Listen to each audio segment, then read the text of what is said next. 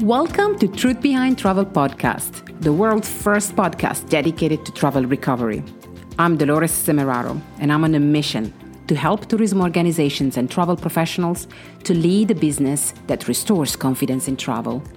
If you're looking for a travel podcast that gives you more than just wanderlust and will help you travel better tomorrow, you've found the right one.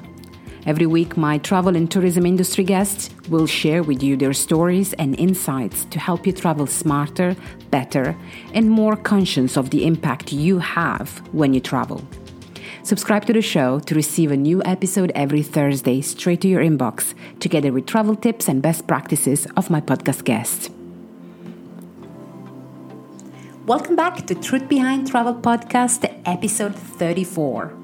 Or welcome if you're here for the first time. This podcast helps you travel better, lead your travel business with travelers' needs in mind, and altogether, it provides support to restart tourism. So my question is, how can we restart tourism if we don't unlock travel? Exactly. Unlocking travel in a safe and respectful manner has been on the top priority list for many international travel and tourism institutions, and not only. Back in April, on episode 28, we discussed how the so-called vaccine passports were starting to be analyzed and evaluated.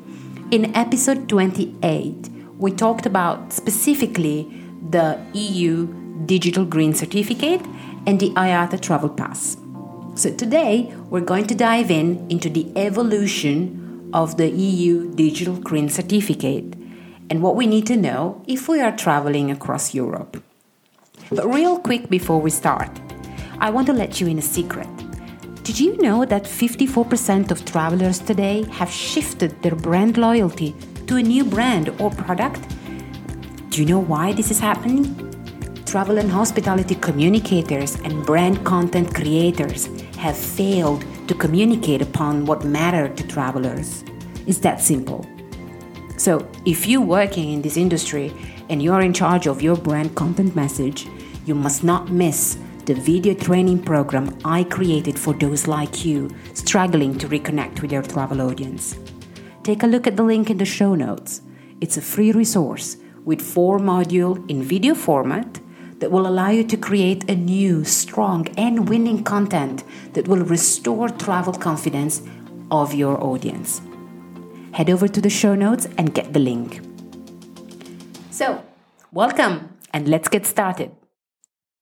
This week, precisely on June 14, 2021, the presidents of the 3 main European Union institutions, namely the Parliament, the Council, and the Commission, have signed the regulation document that approves the implementation of the EU Digital COVID Certificate. It was originally called Digital Green Certificate, and it will be implemented as of the 1st of July 2021. Let's get some clarity on what this certificate is and what does it mean for European travelers.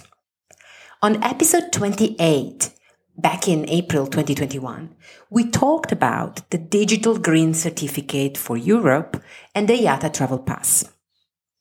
Today, the Digital Green Certificate comes back, approved and rebranded as EU Digital COVID Certificate. Mind you, not passport, certificate. What does that mean?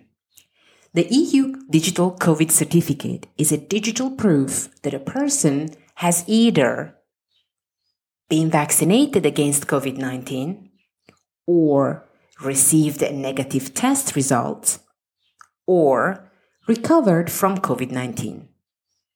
So what is a digital proof exactly? The certificate comes as a QR code in a digital or paper format. The digital version can be stored in a mobile device, but you can also request a paper format if you want it. It's free of charge and it's available in your own national language and in English. It's valid across all the EU countries. So, tons of questions have started to pour in since the announcement this week. Do I need one? How can I get one? I'm not vaccinated. What happens? Do I not have one? Can I get it? So let's get some clarity on this. The EU Digital COVID Certificate is not a precondition to free movement, but rather the end product of a regulatory system that coordinates travel restrictions across Europe. This means that European member states may or may not impose further travel restrictions to individuals entering their own countries, even if they have a EU Digital COVID Certificate. So what are the technicalities involved in having a EU Digital COVID Certificate? Well, there are a few, and we can look into them one by one. An authorized, or I shall better say recognized, facility, such as a hospital, a testing center, or a health authority institution, is able to issue the EU Digital COVID Certificate based on one of these three conditions. Number one, the person has been vaccinated. Number two, the person has tested negative from COVID-19. Or number three, the person has recovered from COVID-19. That sounds easy, but there's more to know it. And this is it. For vaccinated individuals, all traveling restrictions are lifted only if the person has received one of the EU marketed and approved vaccines, which namely are Pfizer-BioNTech, AstraZeneca, Moderna, and Johnson & Johnson. Other vaccine certificates are approved at the discretion of the member states, and it's up to them to allow the traveler that holds one of these not EU marketed vaccine certificate to allow them in or not. Also, mind you, the certificate is issued to any person who has received a COVID-19 vaccination in a EU member state, irrespective of the number of doses. So the moment you get your first dose, you get your vaccine. So the vaccine certificate states how many doses have you got, at to what stage, at to what date. So that is for vaccinated individuals. For tested individuals, the results are only valid 72 hours for the PCR test and 48 hours for the rapid antigen test. Be mindful of the self-testing because it is not recognized in order to have a EU Digital COVID Certificate. For the recovered individuals instead, the maximum validity period of a certificate of recovery is only 180 days. So if you've had COVID-19 and you want to have a EU Digital COVID Certificate, the validity of your recovery is only 180 days. I can see how some of the travelers we attract might just not be the right ones for our business. So how can we reconnect with our true travel audience? On my side, I've been a hospitality communicator for the past 15 years. I know what this means and the pain many independent operators and hoteliers are going through. So I want to share with you 6 reasons why a tourism and hospitality brand message fails to connect with their desired audience, and how you can avoid. All you have to do is to take a look at the link in the show notes, and you'll find a free 4 videos training program that I've designed for those struggling to reconnect with a travel audience. The link is in the show notes. Now, back to the show. So let's say you are one of these 3 individuals and you want to travel. How does it work? So pending that you fall into one of these 3 conditions, you are issued a EU Digital COVID Certificate, which contains a QR code with a digital signature that identifies the institution's laboratory or hospital that has produced the vaccine certificate and guarantees its authenticity. So it's not your digital signature on the QR code, but rather the digital signature of the institution's lab or hospital, whatever, where you are getting the certificate from. When you travel, The QR code in the certificate is checked or scanned, and the signature is verified.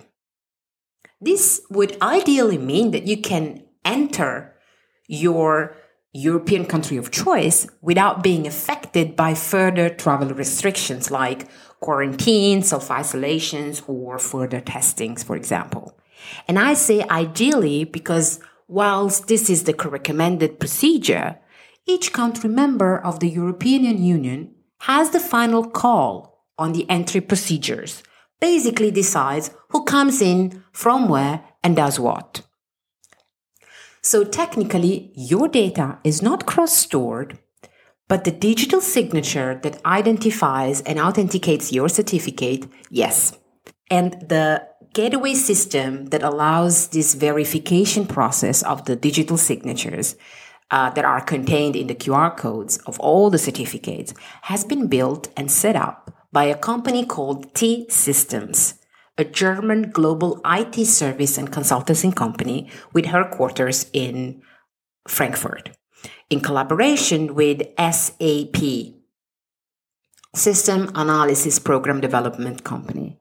And the common framework that contains and authenticates all the digital signatures is hosted by the Commission's data center in Luxembourg.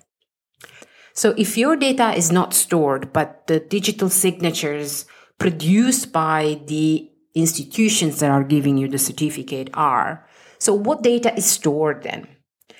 The EU Digital COVID Certificate contains your name, your date of birth, the certificate issuer, and the digital signature of the certificate.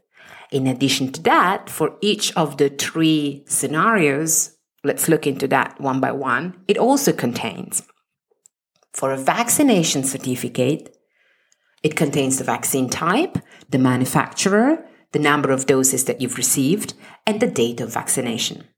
For the test certificate, it contains the type of test, the date and the time of the test, the place, and the results.